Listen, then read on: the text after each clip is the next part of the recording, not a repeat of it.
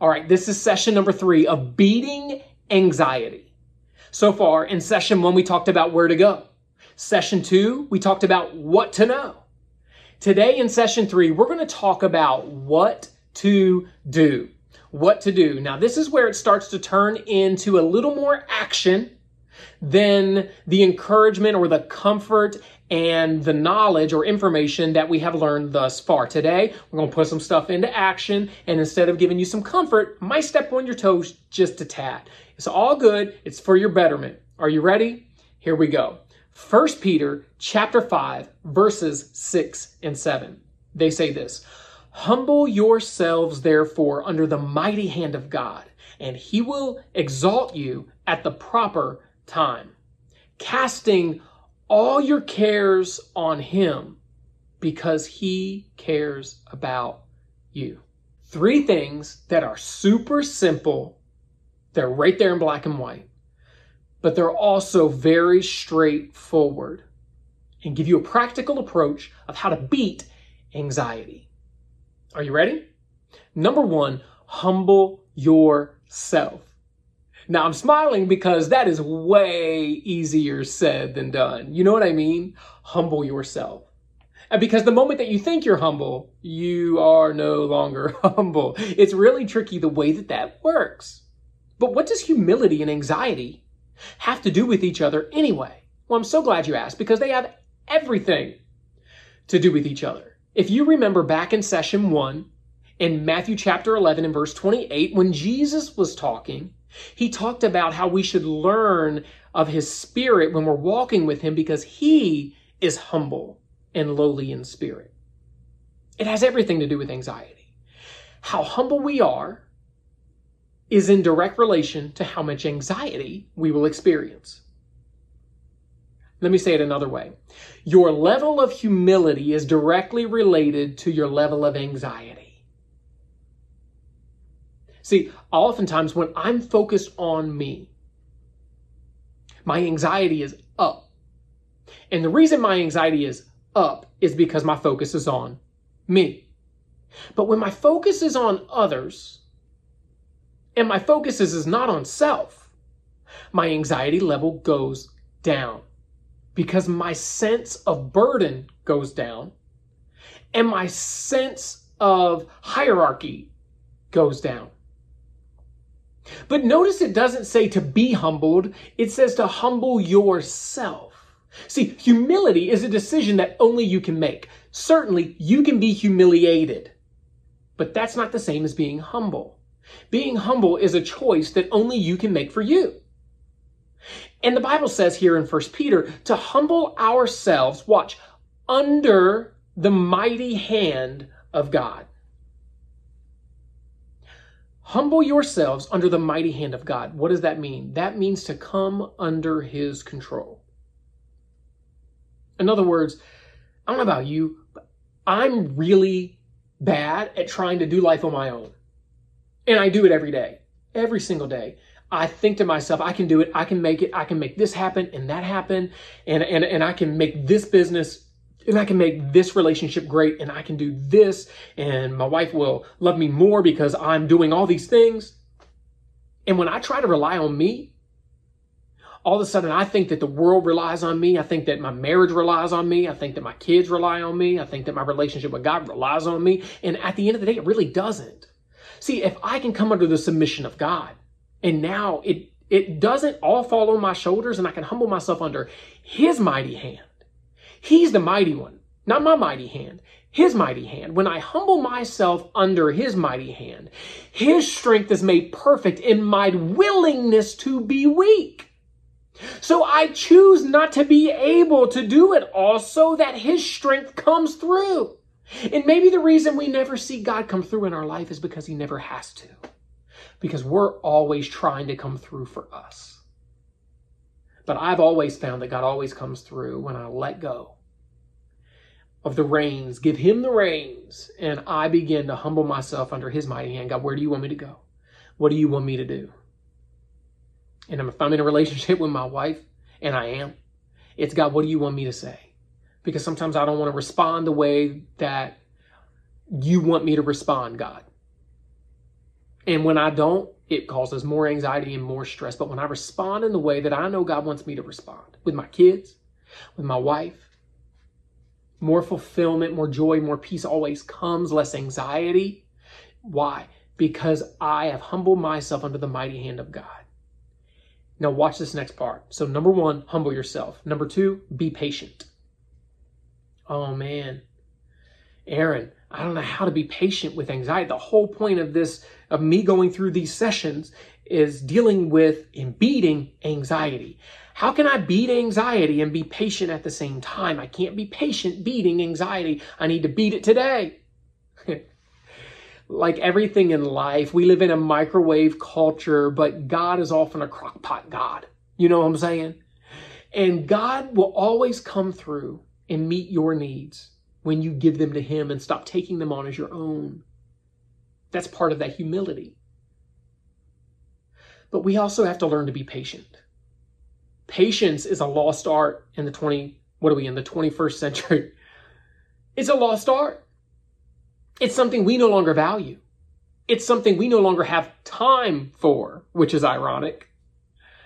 But patience is the key to longevity. You can do a quick fix now and your anxiety might be gone for a moment, but it'll come back in a few moments. And you never really have dealt with your anxiety or beat your anxiety. You simply did a little trick to suppress it momentarily. But don't you know, and you do as well as I do, that when we don't choose to beat anxiety and we choose to just suppress it a little bit, it doesn't just come back, it comes back with a vengeance. It's almost like Jesus said about when the demons were cast out and they came back to that person. And when they do come back to that person, they come back 7 or 8 or 9 or 10 times more and stronger. And I think that that can be related to this idea of anxiety. I think that when we suppress something like that for a little bit, in the same way that Jesus was talking about and using it as a symbol or symbolism, I think that it can come back stronger because we never really dealt with it. We just simply didn't deal with it. And so we thought it went away when really it never went away. We just never acknowledged it or dealt with it. But then when we choose to acknowledge it and begin to deal with it again, it is now stronger than it was before because we never did the hard work of being patient in the process. And we have to be patient in the process of humility. Humble yourself and then be patient. Watch what it says. It says, humble yourself, therefore, under the mighty hand of God, so that He may exalt you at the proper time. At the proper time. An old translation says, in due time. And that idea, that symbolism, that imagery for the word in due time or at the proper time is one of a pregnancy where it's coming full term. Now, you know as well as I do, if your baby is born very prematurely, it's not a healthy experience. You want that baby to be full term. The baby has to have things developed inside the womb in order to be a healthy baby, a healthy human.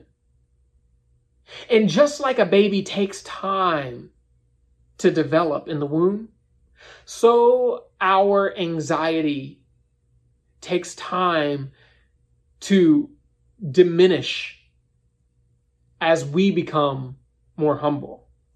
And our humility takes time to develop.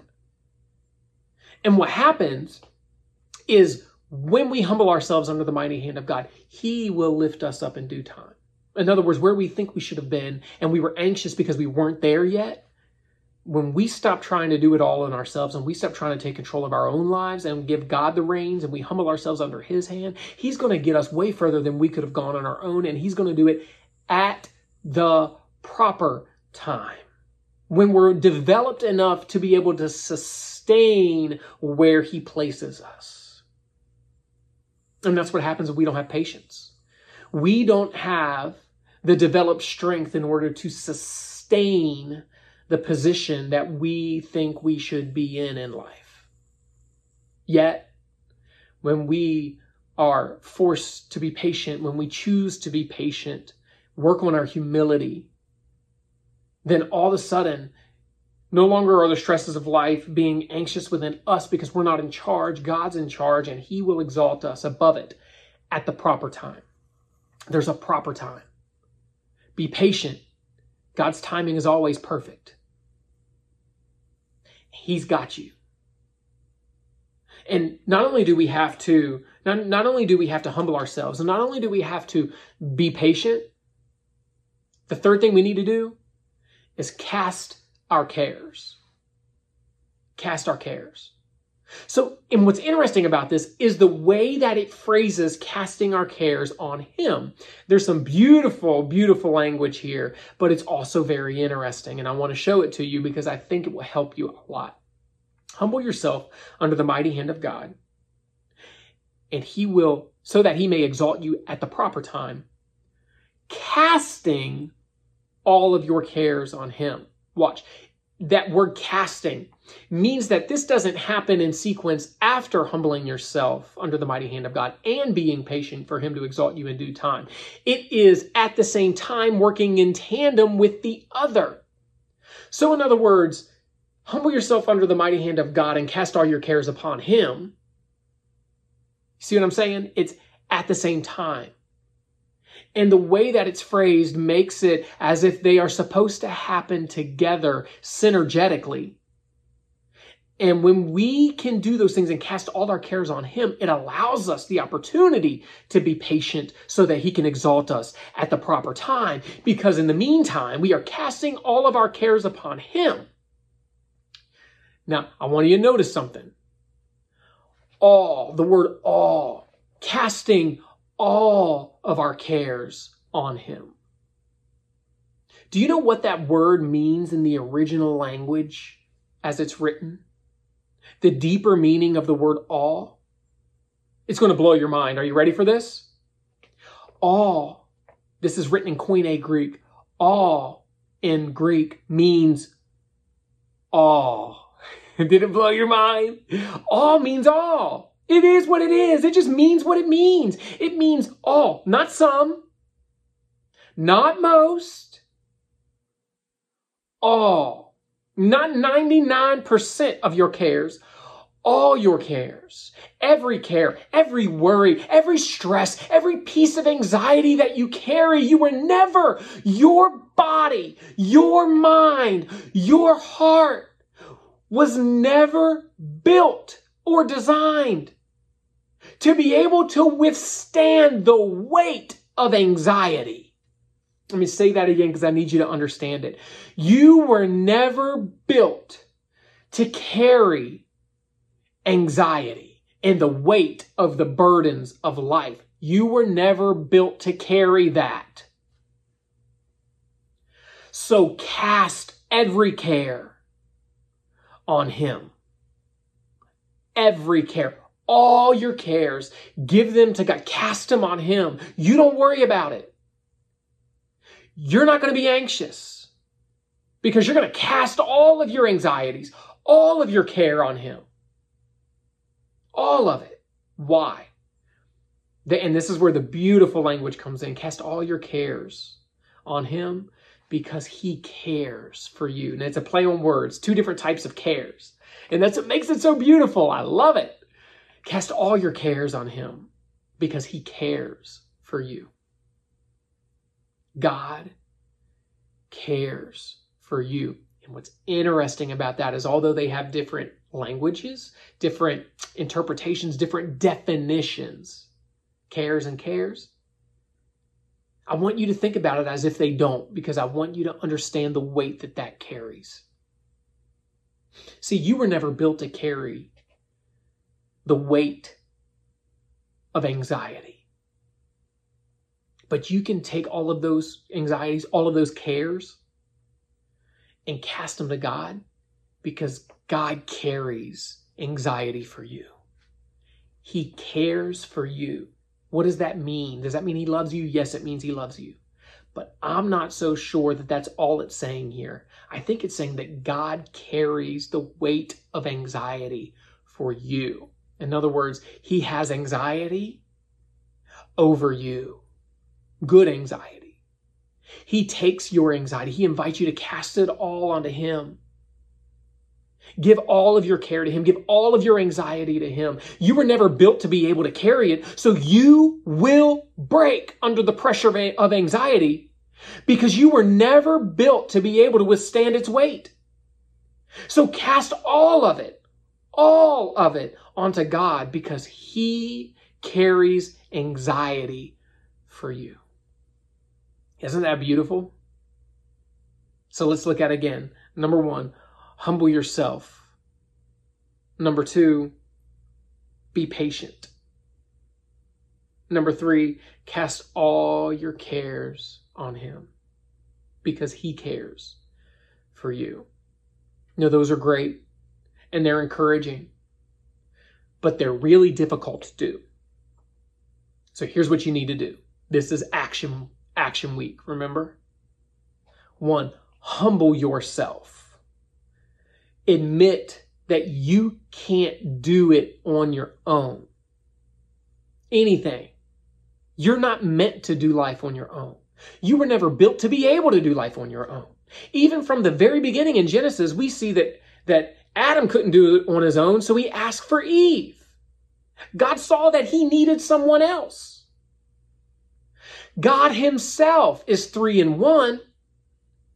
And if God is a community all by himself, we as humanity made in God's image need a community that we can't accomplish all by ourselves. So humble yourself. Understand you can't carry your anxiety alone. Number 2, take action. Be patient. Rome wasn't built in a day. All of your problems are not going to be fixed overnight. In fact, the goal is not for your problems to go away. Remember session number 2? The goal is that when we experience all these things, even session number 1 talked about this, the problems don't go away, but peace in the midst of life, in the midst of the problems is what we're aiming for, that we can still see the issues in the world. And that way, it doesn't matter what's happening around us. We still won't have the anxiety within us. And at the moment that it enters, we just cast it onto God. Number 3, cast your cares on him. They're action. You have to do them if you want to beat anxiety. How am I going to beat anxiety? What do I do? We know where to go to beat anxiety. We know what we need to know to beat anxiety. But what do we do? What action can I take to beat anxiety? Humble yourself. Be patient and cast every care onto God because he cares for you. Hey, I hope that you found this session to be so helpful in biblically beating your anxiety. There's a bonus session I want to invite you to.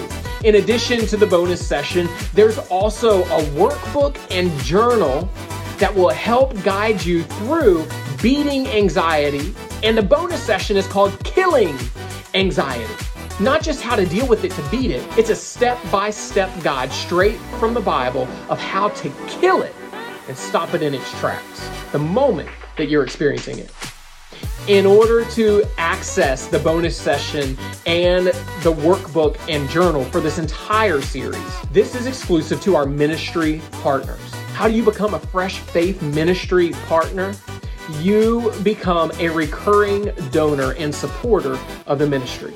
Just go to freshfaith.org/giving in order to make that happen, and you can become a ministry partner and access these benefits. God bless.